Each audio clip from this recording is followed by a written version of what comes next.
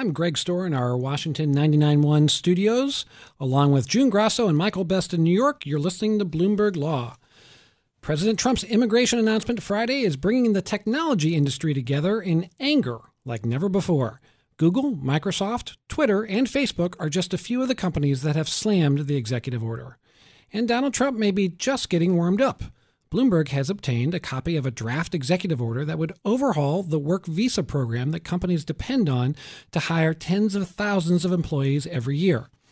With us to discuss how Donald Trump's moves on immigration are playing in Silicon Valley is Bloomberg News tech reporter Eric Newcomer. He's joining us from our 960 studio in San Francisco. Eric, thanks for joining us. Thanks for having me. Tell us why tech companies are so upset about the immigration order that the president issued on Friday. And these are fundamentally global companies, both in the sense that they sell to people all around the world and their employees come from all over the world.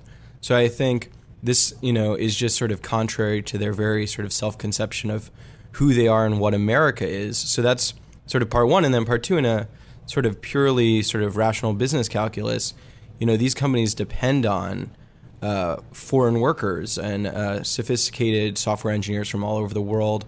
I think all over Twitter we're seeing, that Steve Jobs' biological father was from Syria. Many of these companies were built by people from overseas. So I think sort of this move just is really sort of out of line with how sort of tech sees the world.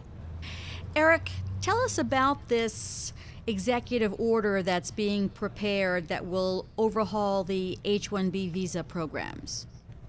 Right. I mean, like all these executive orders, there are questions about where it falls compared to what Congress is able to do and the power of the executive order itself. But it would certainly sort of indicate a strong desire from the administration to crack down on the H-1B visa program, which lets high-skill workers come to the United States and, predominantly work for U.S. tech companies as, software engineers and executives. So this is, a key program. If I remember correctly, I think Uber's own acting chief financial officer, at least for a time, had an H-1B visa. This is a sort of key device all through the ranks for tech companies to get foreign workers, and the Trump administration would try and sort of crack down on that device.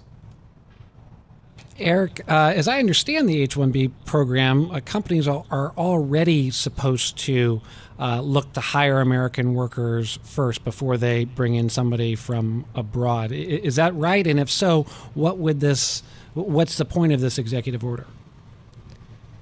Yeah, that is my understanding. I think there are sort of fair questions sort of about how hard you have to work to find the American worker. We, of course, see the same question come up when it comes to sort of diverse hiring practices for tech companies within America as well. Are they doing enough to find software engineers from sort of underprivileged minorities within the United States?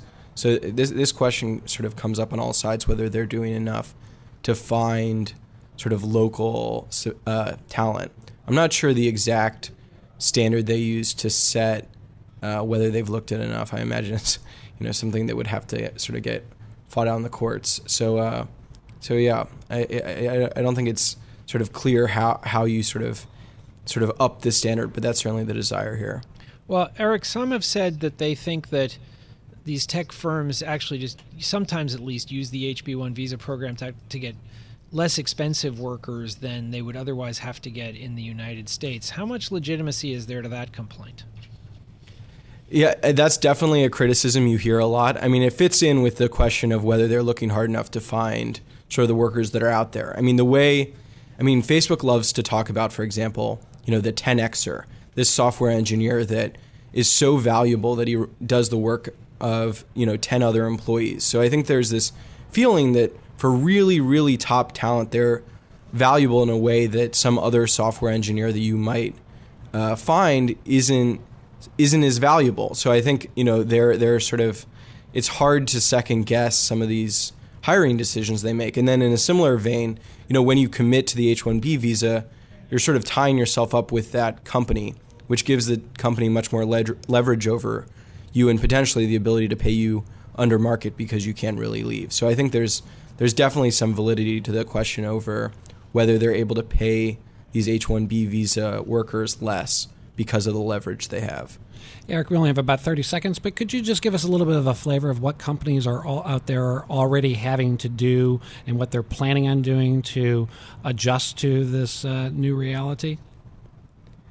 I think right now reeling is really the word I would use in Silicon Valley. Even to the initial sort of refugee ban, it took, I think, protesters really getting out into the airports until you saw sort of the tumble of responses from these tech companies.